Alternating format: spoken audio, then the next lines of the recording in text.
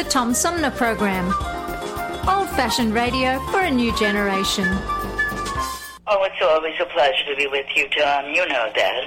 Yay, Tom! I love it in Flint! You're very astute, Tom. Tom, easy question. I'll debate Andy Dillon on your show. Well, that's a very good question. Hello, darling. This is Elvira, Mistress of the Dark, with Tom Sumner.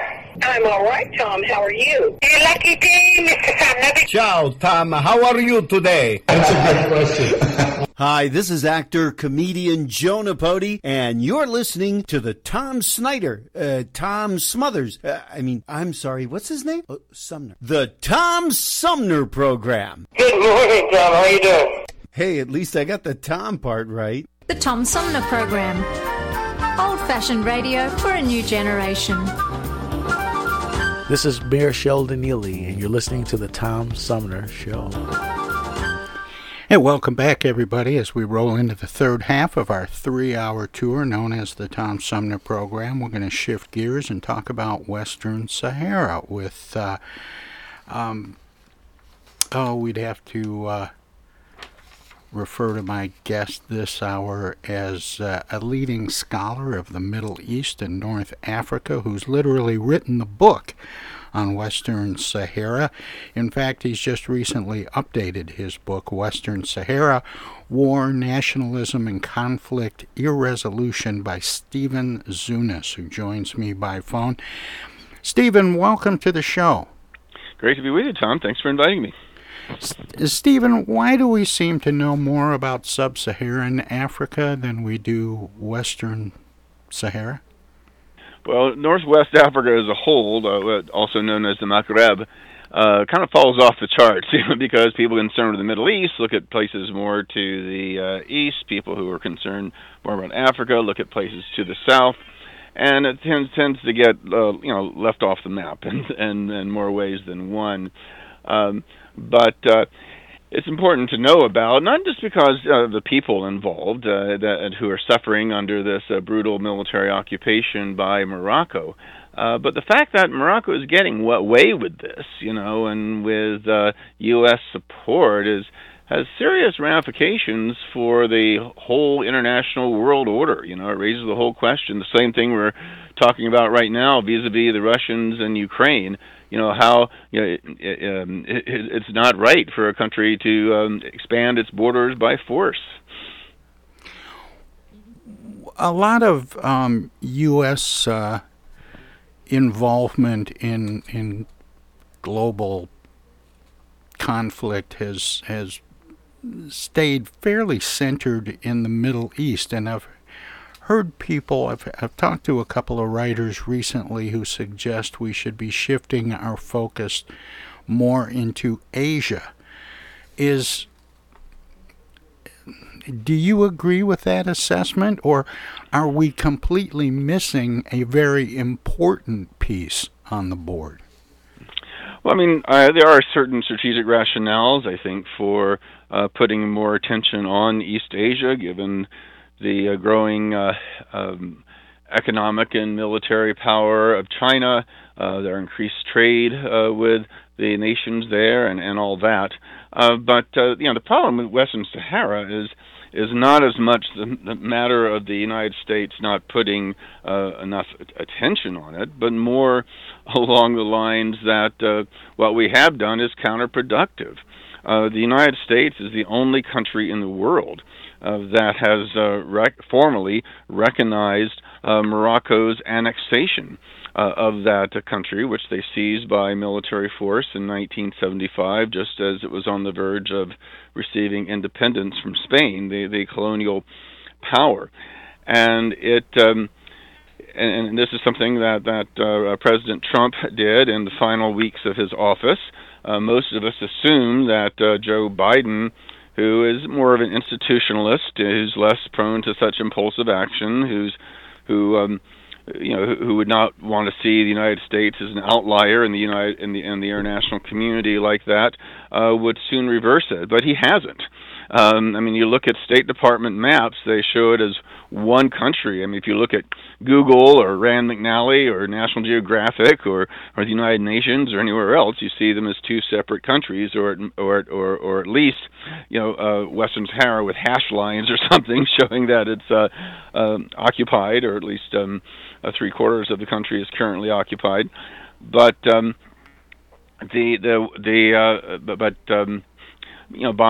by giving this recognition, we have basically given a green light to aggressors, saying that, hey, if you go and invade another country, at least if you're an ally of the United States, we'll endorse you. We'll let you get away with it.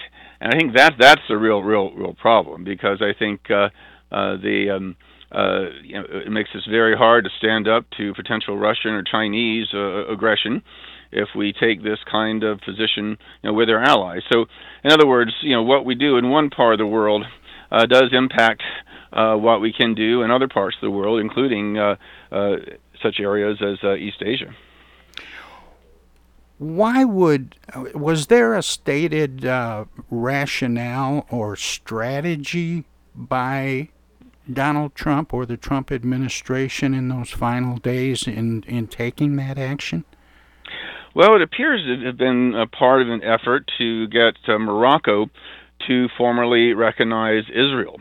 Trump pushed this idea called the Abraham Accords, where he pressured various monarchies, and or in the case of Sudan, a military-dominated regime, to recognize Israel. In the case of Bahrain, United Arab Emirates, he promised those dictatorships additional arms sales. In the case of Sudan, he offered to list them from the list of state sponsors of terrorism, which prohibited a lot of U.S. aid and investment. And in the case of Morocco, he got them to recognize Israel in return for the U.S. recognizing their annexation of Western Sahara. Now, I'm all for peace with Israel, and that's a good thing. But to sort of tie it to things to essentially bribery and extortion, which was this case, was somewhat more controversial. And again, this precedent is very disturbing. Of course, we know that Israel has annexed and wants to annex some of the territories that it seized in previous wars. But I think perhaps Biden feels somewhat constrained, because if he annulled or rescinded the Trump's recognition, some people fear that Morocco would withdraw its recognition of Israel, and he'd therefore be accused of abandoning Israel and that kind of thing. Though in reality, what's interesting is some of the biggest supporters of Israel in Congress. Think of Eliot Engel, the former chair of the House Foreign Relations Committee, Jim Inhofe, who's actually a conservative Republican senator from Oklahoma, a ranking senator on the Armed Services Committee. They're big supporters of Israel, but they very much oppose this particular kind of quid pro quo as well, because of its a dangerous destabilizing precedent. So does that mean that there is a way of considering Trump's actions as having been effective to some degree? In one sense, if you see formal recognition by Morocco of Israel as a priority, but let's remember that Morocco has never been at war with Israel.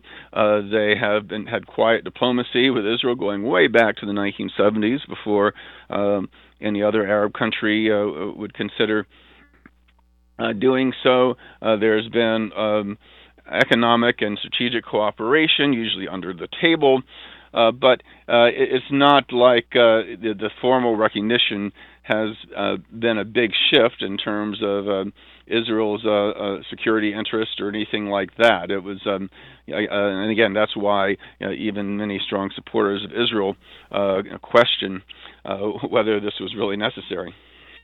What is the importance of Western Sahara to Morocco? Well, the initial invasion in 1975 came at a time when the king was under a lot of pressure. If you look back in the 50s, 60s, 70s, there had been a series of military coups against monarchies by these left-leaning nationalist military officers. We saw that in Egypt and Iraq and Libya, and many fear that Morocco would be next on the list. Indeed, there were 2 coup attempts against the king that were almost successful, and I think his effort to take over Western Sahara was a means of playing the nationalist card, to get people to rally around the flag as they liberated the southern territories, as they called it. I mean, as with Iraq and Kuwait, back in 1991, Morocco has this dubious claim that the small country to their south is historically part of their country and was severed by the machinations of colonialism, that kind of thing. As with Saddam Hussein's claims, these are highly dubious, but at least it was the national myth that King Hassan wanted to use to justify the takeover. And it was also a way of getting the army as far away from Rabat, the capital, as possible, so they wouldn't try to stage another coup.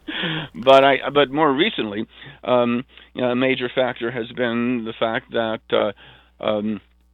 Western Sahara is the home of some of the largest phosphate deposits in the world, which, along with Morocco's already large phosphate deposits, gives them a pretty substantial percentage of the global market for this vital mineral that's important for agriculture in terms of making fertilizer and the like. In addition, some of the richest fishing grounds in the world are right off the coast of Western Sahara. And the generals, these top military officers who have overseen the rather brutal military occupation over these years, many of them have direct financial stakes in some of these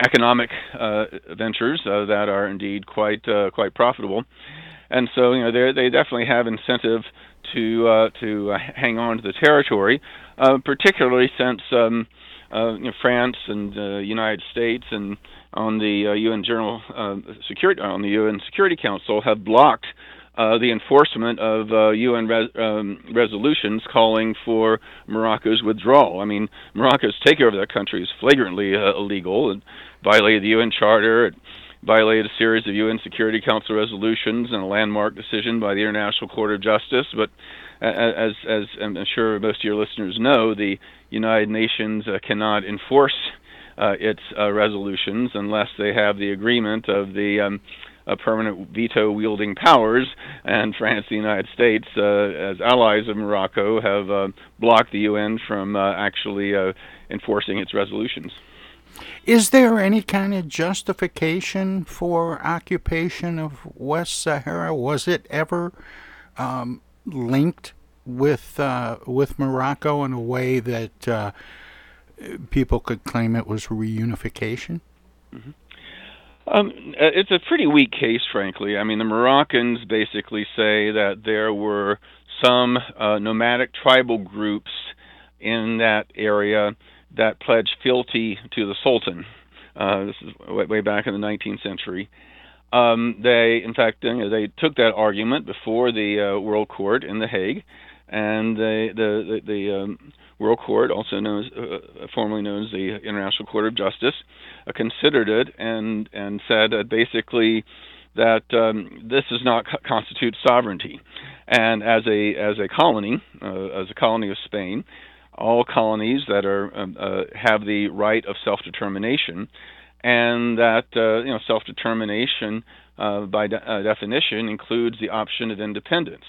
And so the proposal put down by the United Nations was that there would be an internationally supervised referendum by the people of Western Sahara to see if they wanted to be incorporated into Morocco or have their own independent state.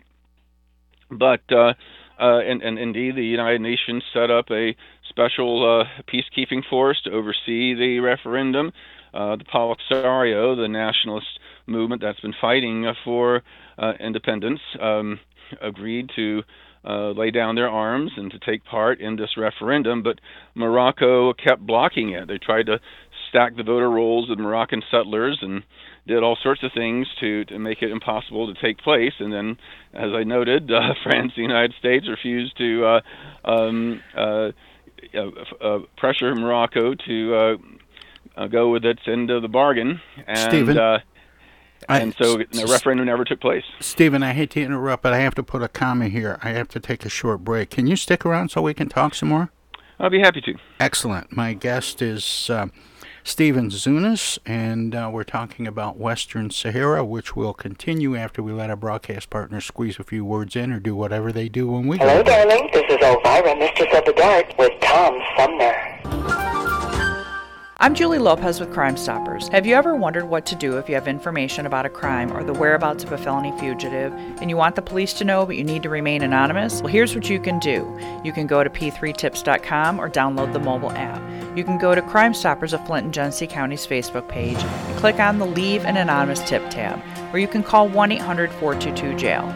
All methods are anonymous, and if your help leads to a felony arrest, you may be eligible for a cash reward. Remember, your voice matters.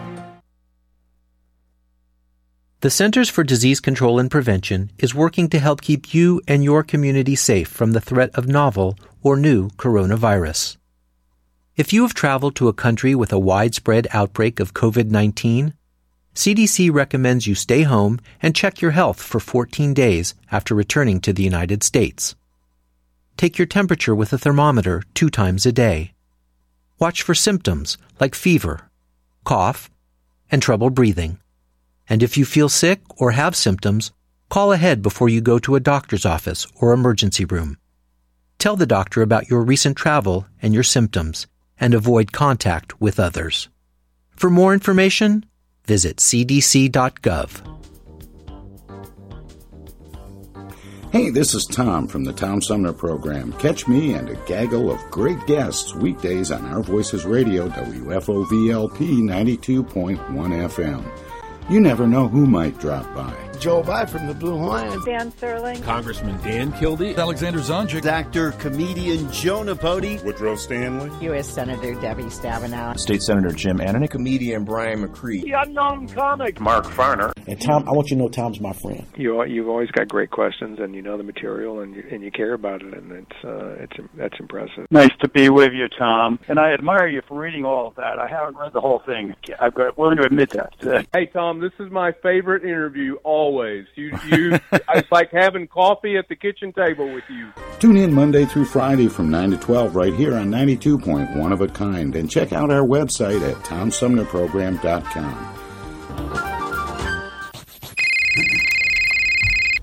Hello. Speaking.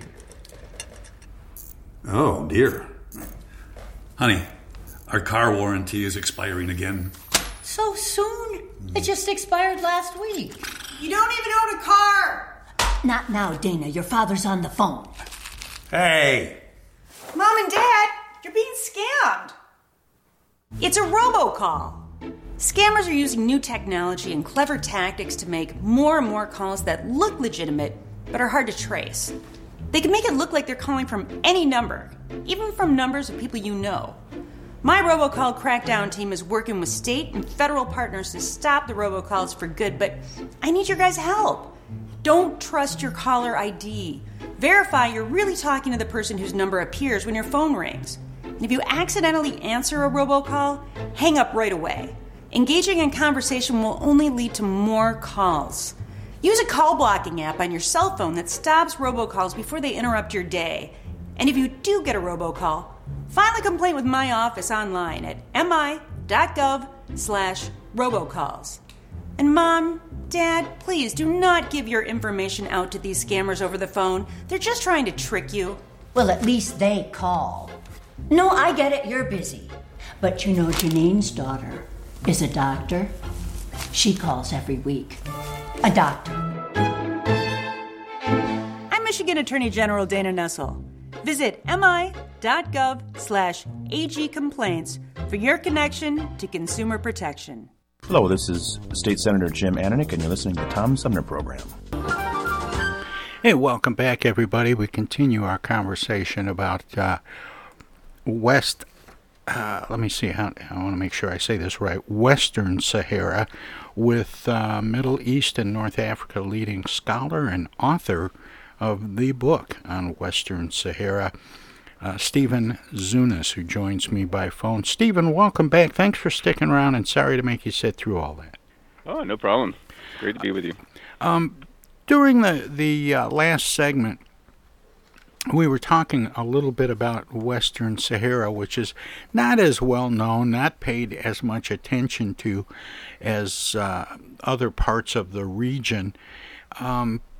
And you said its significance was, it sounded basically like its main significance was that Morocco was able to basically pillage it for resources in phosphates and the fishing industry.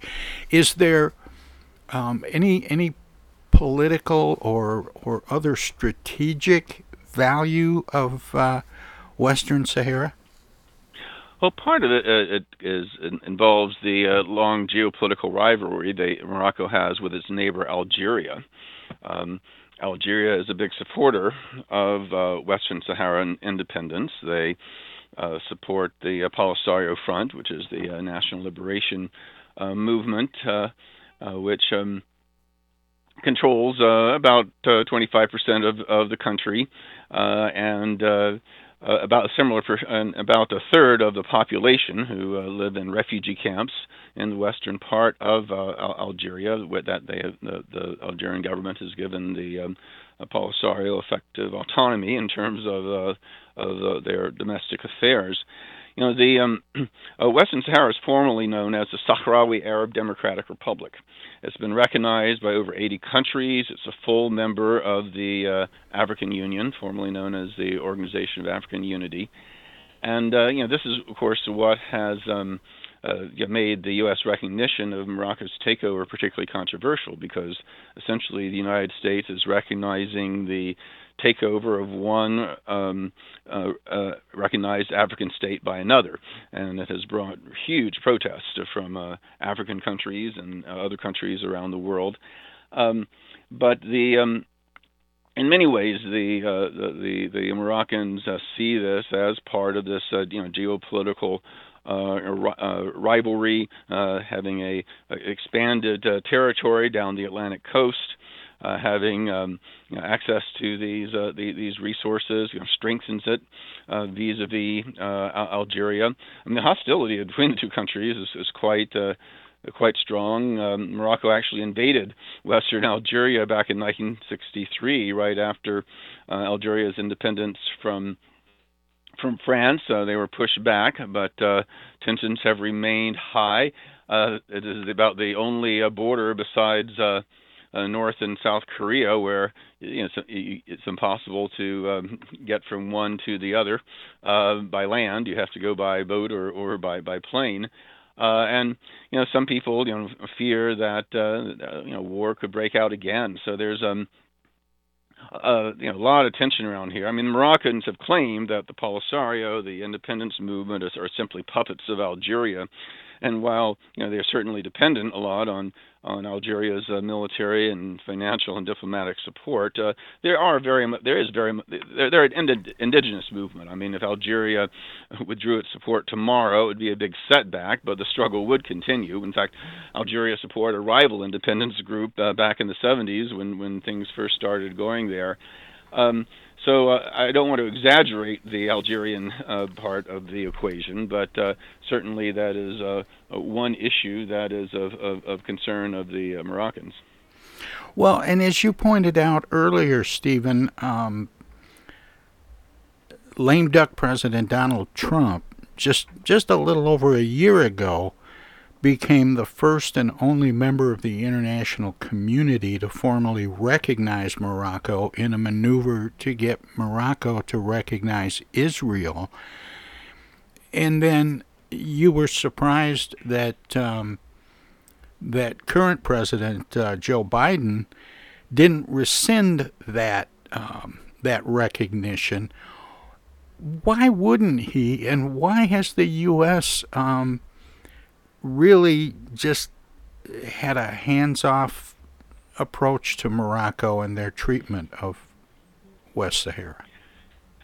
Well, the Biden administration, by many measures, being a lot more responsible than the Trump administration on some areas in terms of international relations, is still one that's gotten some criticism, especially from more liberal circles, for a number of policies, including supporting these dictatorial regimes, like Egypt, which gets large amounts of U.S. foreign aid despite savage repression, tens of thousands of nonviolent political prisoners. Of course, support for Saudi Arabia and the United Arab Emirates and their terror bombing of Yemen, supporting some of the more controversial moves by Israel's right-wing government. And of course, Biden was among the minority of Democrats who supported the U.S. invasion of Iraq. So Biden has foreign policy has not been as supportive of human rights and international law as many of his fellow Democrats, and so in certain ways it's not that surprising, I suppose, that he was. You called President Biden an institutionalist, and I wonder if that in and of itself isn't sort of suggesting that the president has a tendency to stick to the status quo. Yes, in certain ways, except the original status quo is that you support international law, and that's sort of the de facto position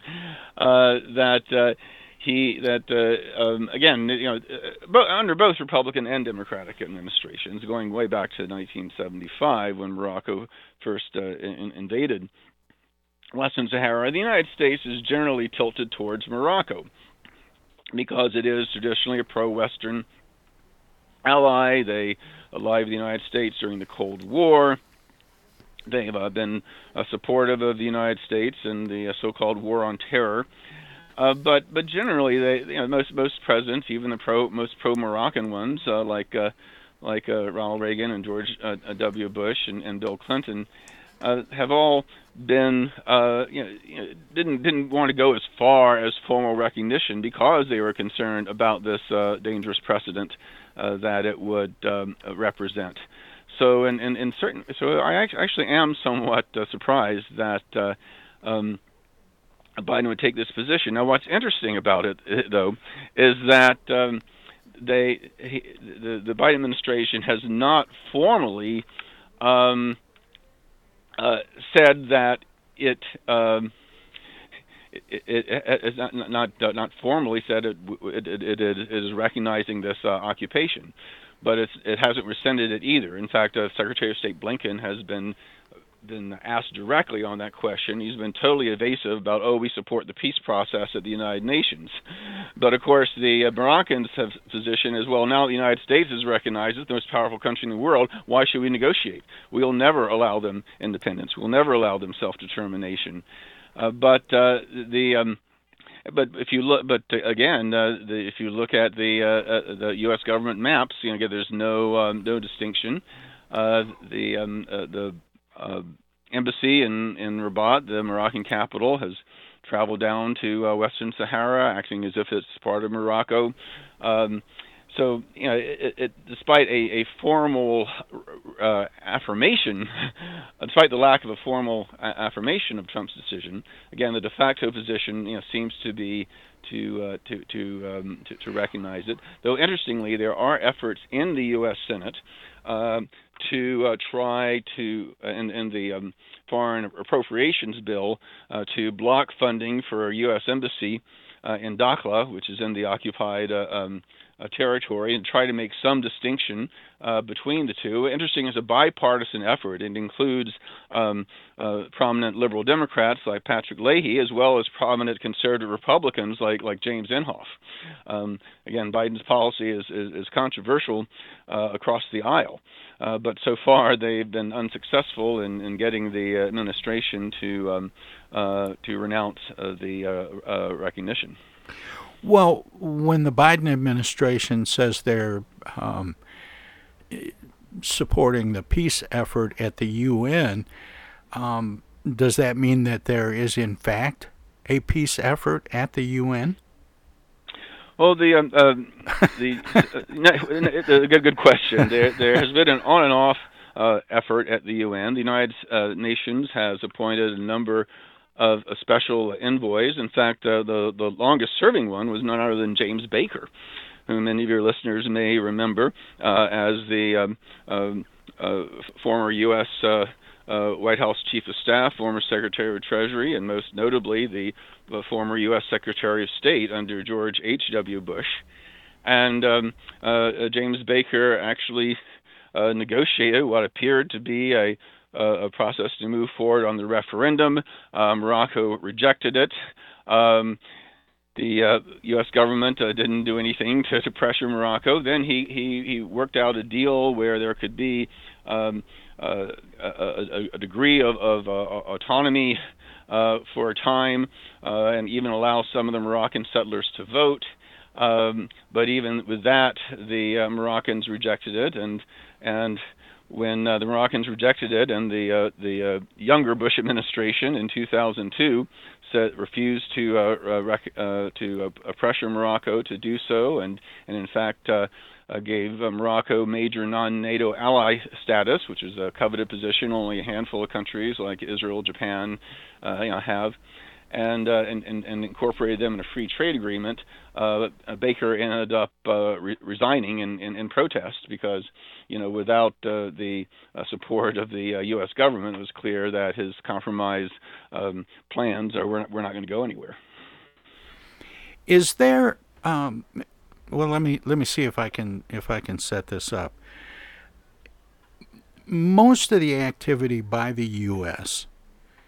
in Africa, in the Middle East, even in eastern parts of Europe, and now possibly Asia, are generally part of this sort of global chess game.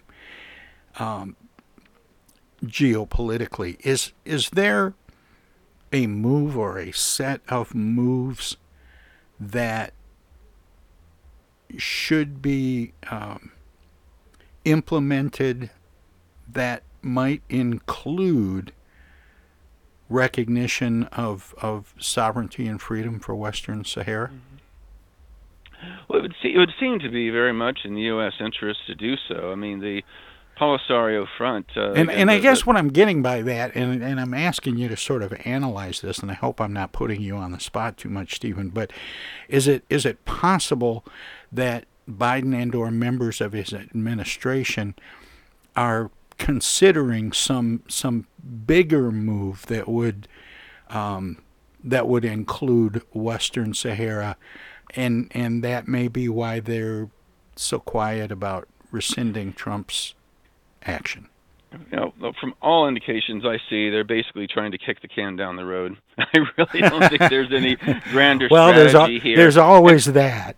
Yeah, and it's tragic too, because the Polisario Front, the nationalist movement that we analyze in our book, is actually a secular nationalist organization. They are not Islamist.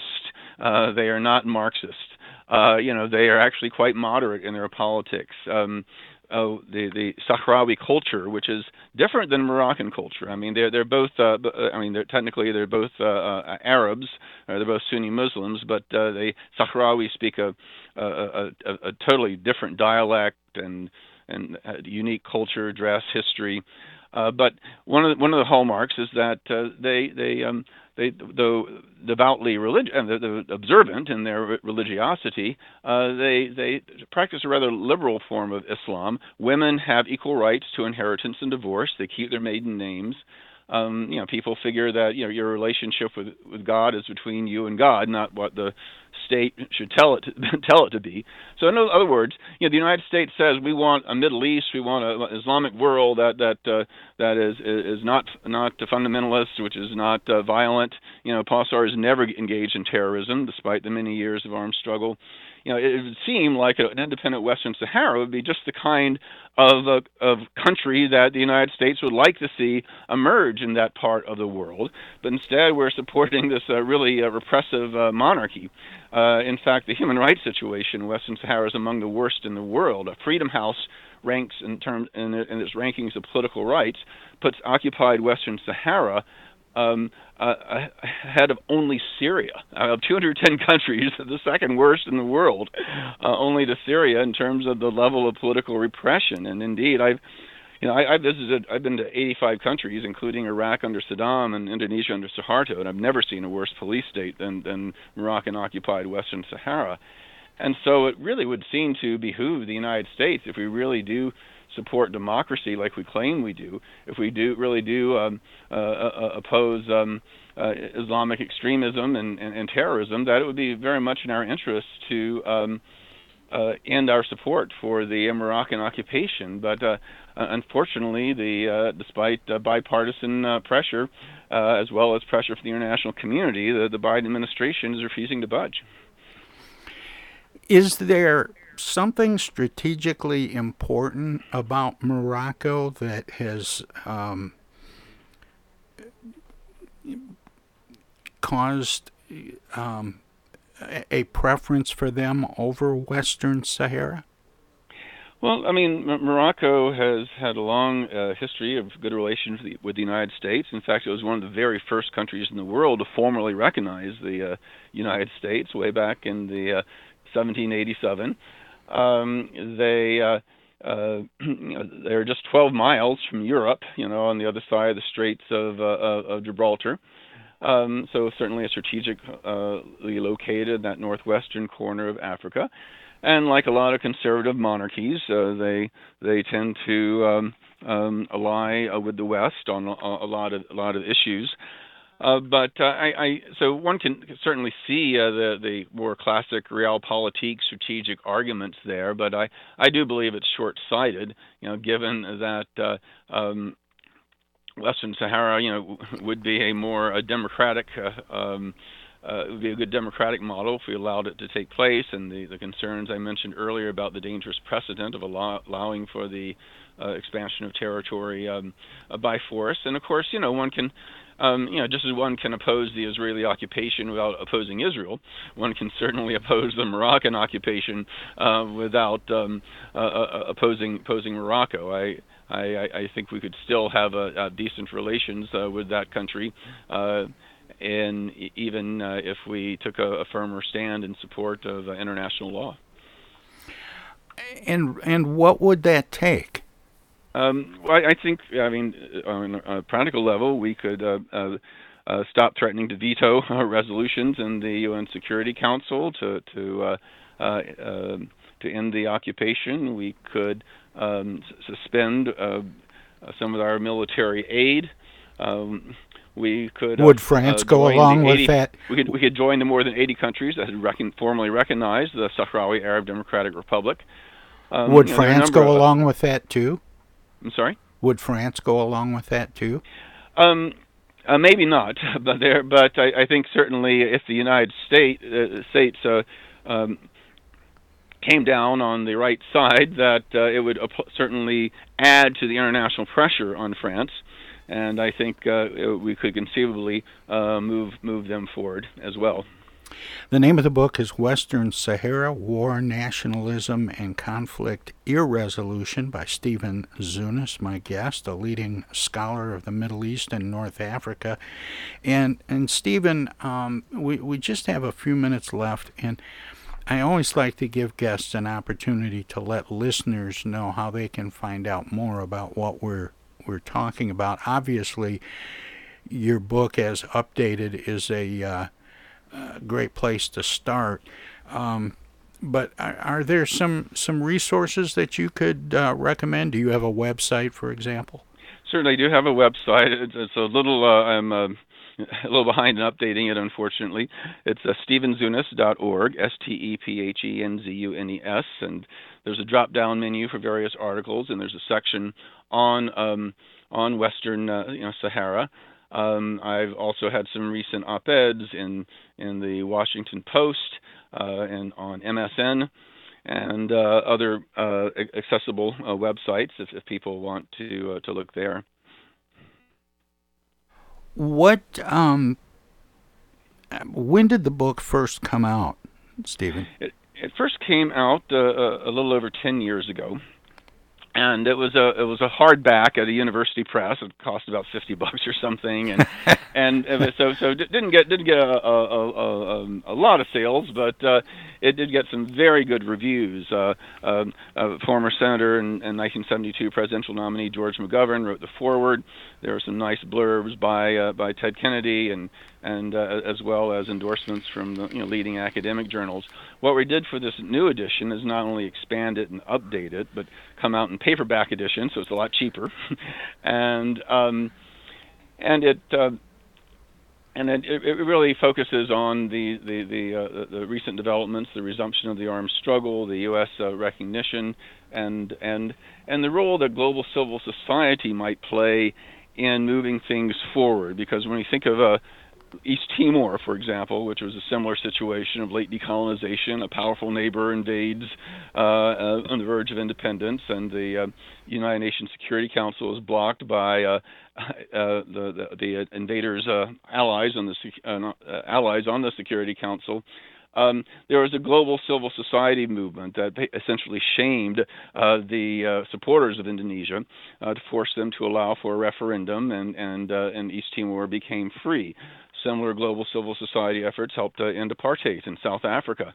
And so this may be the best hope for Western Sahara, that people make it an issue, that people get alerted by it. So in making this second edition updated and more accessible to people, we really are hoping to raise consciousness, quite frankly, and get people to pressure their members of Congress and others to change U.S. policy, rescind the recognition of the illegal takeover, and work for the right of self-determination. And whether the people of Western Sahara choose integration in Morocco or independence, it's totally up to them. I don't take sides on it, but they need to have that choice. Otherwise, it's a very, very bad precedent for international law and global security. How much did Donald Trump's action and Joe Biden's inaction prompt or play a starring role in the update to the book? It's a major factor that we put in the last, I would think, last chapter and the like. It's readers from all over, but it's particular interest to Americans, given the key role that the United States is playing. Well, my guest is Stephen Zunes, and Stephen, we're out of time, but I really appreciate you spending some of your time and your expertise with me and the listeners this morning. Thank you so much, and keep up the good work. Thank you so much for having me, Tom. I really appreciate it. Take care. That was Stephen Zunes. The name of the book, again, is Western Sahara, War, Nationalism, and Conflict Irresolution. Let me read that again. Western Sahara, war, nationalism, and conflict irresolution. And we're going to let our broadcast partners squeeze a few words in edgewise or do whatever they do when we go to break. If you're streaming us, we have some messages as well. So don't touch that dial. Don't click that mouse. We'll be back with the final segment of today's edition of the Tom Sumner program right after this. Hey, this is the Unknown Comic. And guess what? You're listening to the Tom Sumner Show right now. And now, and now too, and even now. It's 2022, and this year the Tom Sumner program begins its 14th year. It would not be here without support through the years from individuals and organizations like these. Seth David Radwell, East Village Magazine, Flint Institute of Music, hello, I'm Maestro Rickety Mag, Flint Community Schools, MTA Flint, Flint Comics and Entertainment, Hamady Complete Food Center, the Flint River Watershed Coalition, W.H. Wisecarver, the Genesee County Road Commission, Lone Museum Auto Fair, Thomas Appliance, the Genesee Health Plan, Quick Technology, Mott Community College, Pure Michigan. Friends on Facebook have also helped by contributing to the show's online fundraisers 2 or 3 times a year. If you would like to help the Tom Sumner program continue to thrive by becoming a sponsor, send an email of interest to tom@tomsumnerprogram.com. Add your name to the list of supporters, past, present, and future. Right now, the COVID-19 vaccines are available to millions of Americans, and soon they will be available to everyone. This vaccine means hope. It will protect you and those you love from this dangerous and deadly disease. I want to go back to work, and I want to be able to move around. To visit with Michelle's mom, to hug her and see her on her birthday. You know what I'm really looking forward to is going to opening day in Texas Ranger Stadium with a full stadium. We've lost enough people, and we've suffered enough damage. In order to get rid of this pandemic, it's important for our fellow citizens to get vaccinated. I'm getting vaccinated because we want this pandemic to end as soon as possible. So we urge you to get vaccinated when it's available to you. So roll up your sleeve and do your part. This is our shot. Now it's up to you.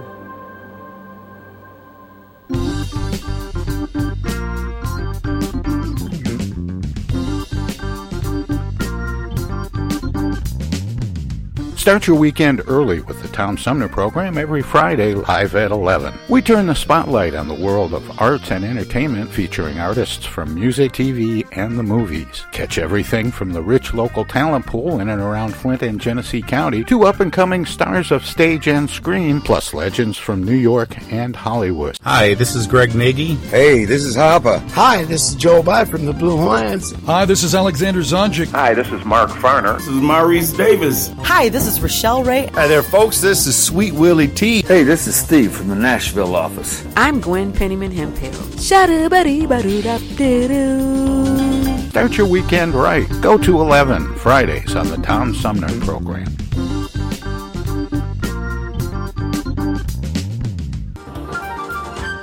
Ellen Sherman, Cleveland housewife and mother. Hi, I'm a nuclear physicist and commissioner of consumer affairs. In my spare time, I do needlepoint, read, sculpt, take riding lessons, and brush up on my knowledge of current events. Thursday's my day at the daycare center, and then there's my work with the deaf. But I still have time left over to do all my own baking and practice my backhand, even though I'm on call 24 hours a day as a legal aid. How does Ellen Sherman do it all? She's smart. She takes Speed, the tiny blue diet pill you don't have to be overweight to need. And then I collect these paper bags, and I have them right here, all folded and everything, in case anyone needs a paper bag. I have Yes, Speed. Because I fold them neatly, you know. I don't fold them just any old way. Why not ask your family doctor for a prescription today? And when that runs out, you can ask your neighbor's doctor, and your mother's doctor, and your college roommate's doctor, and your best friend from high school's doctor, and your babysitter. I get the uneasy feeling Rod Serling is behind one of those doors. Rod Serling. Rod Serling. What's this, the Twilight Zone? Where is everybody? I would have been headed for the Twilight Zone. Twilight Zone. If I go any lower, I'll be in the Twilight Zone. All right. Oh, but Jethro's right at home in the Twilight Zone.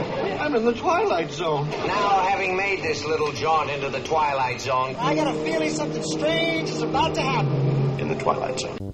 Hi, this is Ann Serling, and you're listening to the Tom Sumner Program. Welcome to this presentation of the Comedy Spotlight on the Tom Sumner Program.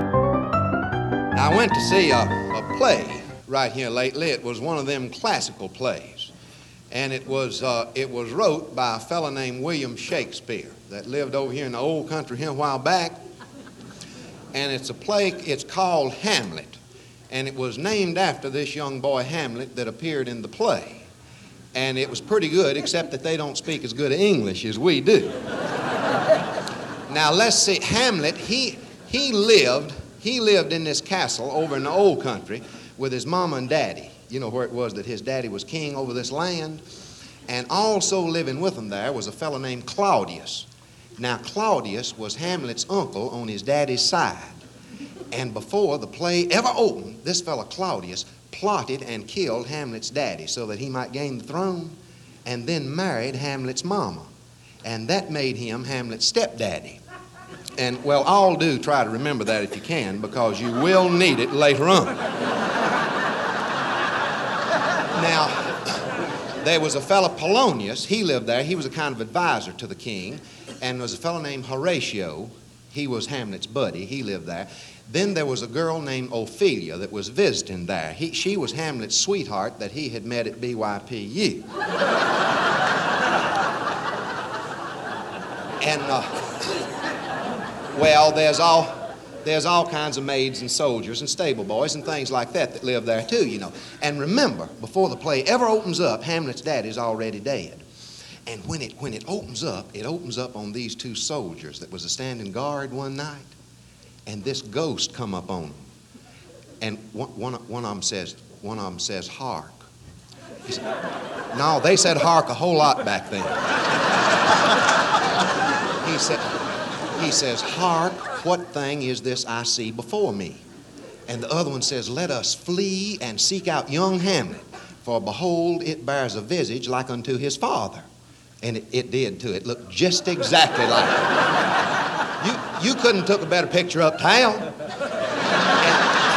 they went in the house to get Hamlet, but he had just come in from high school and was tired and had went on to bed. But anyhow, they told him about it, and he got on up and put his britches on and went on outdoors with them. And when he got there, the ghost started talking to him. Says, "Behold, Hamlet," says, "look on me, for I am the ghost of thy father."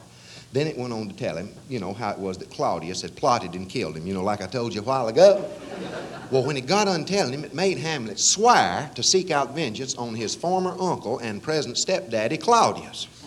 And after Hamlet sweared it, well, the ghost went on off, and none of them ever seen it after that.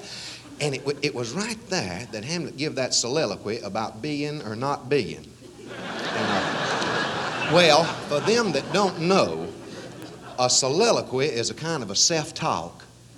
You know, it is, where you kindly, you know, sit and look way off and kindly talk to yourself. And that's what he was a-doing. Only he wasn't sitting down, he was walking. And when he come close to the end of it, he come up on this young girl, Ophelia. And he says to himself, he says, "Soft, I see Ophelia fire." Well, he sat down and started talking to her. Asked her how she was and how her daddy was and how her mama was and different ones. And while he was talking, he looked and he seen a fella hiding behind a cedar chest. And he did, and he took out his sword and he run the fella. He run him upstairs and he run him downstairs. But he couldn't catch him, and it made him mad, and he come back to Ophelia, mad at her. And he hit her in the face and he throwed her on the ground. And he says, "Get thee to a nunnery, for thy face is a vile thing before my eyes." Now, it was right here that Hamlet first started acting like that he wasn't all that. Well, he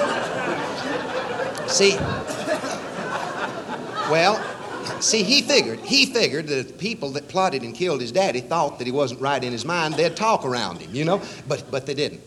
One night he was up in his mama's room telling her good night, and he looked over there and he seen these curtains rustle just the least little bit.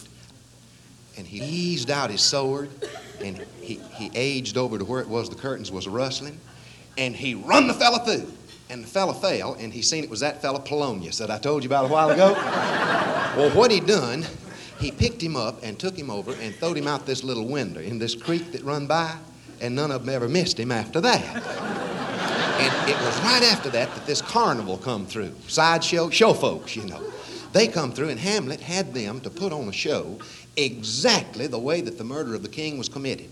And let me tell you, when they got to the place in the play that the king was killed, Hamlet's stepdaddy got up out of his chair and he says, "Hold."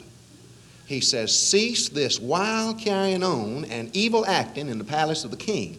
And he run them all out of the house. And it was right there that Hamlet first knowed that he was going to have to get even with his stepdaddy for killing his daddy. And it was also right there that Hamlet's stepdaddy knowed that he was going to have to get shut of that boy or he'd have trouble out of it. Well, what he done was the next day he put on a big sword fight between Hamlet and another fella. And he give this other fella a sword with a poison point on it.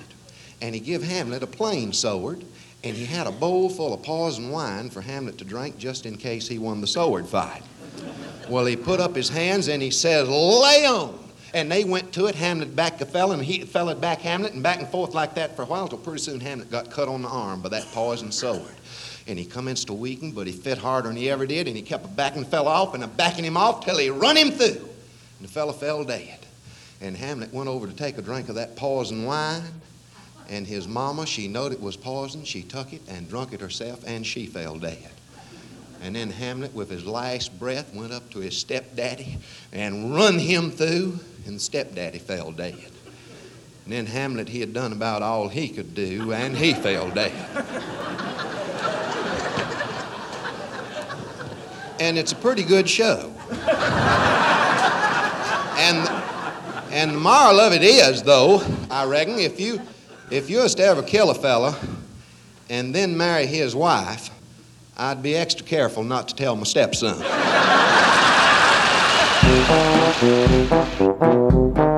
This was another comedy spotlight on the Tom Sumner program.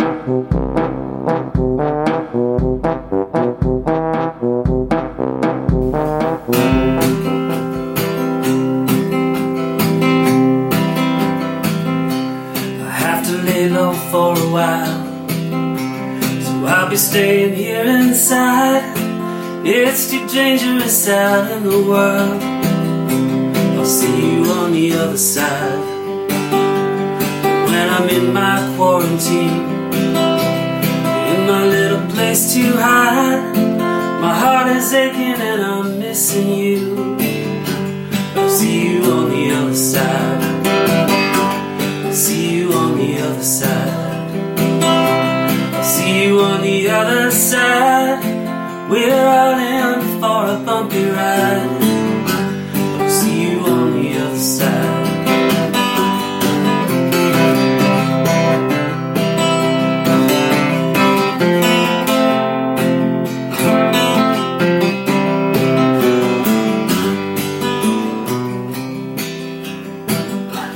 It's not the same without you here. I hold on to this phone so tight, and I'll whisper you a goodnight kiss. I'll see you on the other side. When I crawl out of my cage, when the world is purified, I will find you and I promise this. I'll see you on the other side. I'll see you on the other side. I'll see you on the other side. And I'll meet you with arms open wide. I'll see you on the other side.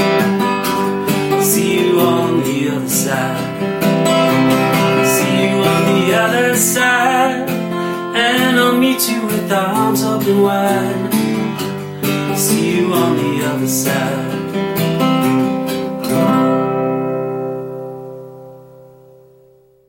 From the Tom Sumner Show.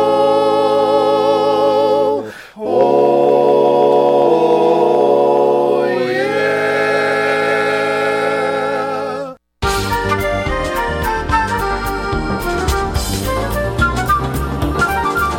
Well, that wraps it up for today's edition of the Tom Sumner program. I want to say thanks to all my guests, starting with this last hour with Stephen Zunes talking about Western Sahara and why it matters.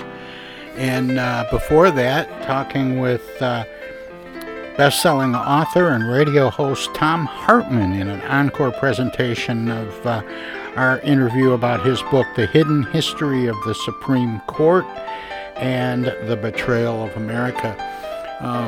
Seemed kind of interesting with Supreme Court and the news. And, of course, starting out this morning, talking about the philosophies of Ayn Rand with distinguished fellow of the Ayn Rand Institute, Peter Schwartz. Well, that wraps it up. Good night, everybody. The Tom Sumner program is a live variety show. We want to acknowledge all of our guests who play such an important role in the show, and our cavalcade of cohorts from coast to coast for their regular contributions.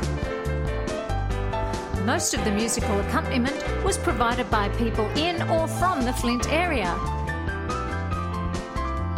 Many of the pre-recorded portions of the Tom Sumner program are made possible by Flint's own Steve McComb and Pencil Sketch Recording in Nashville, Tennessee. If you have comments, questions, or suggestions about the show, find us on Facebook.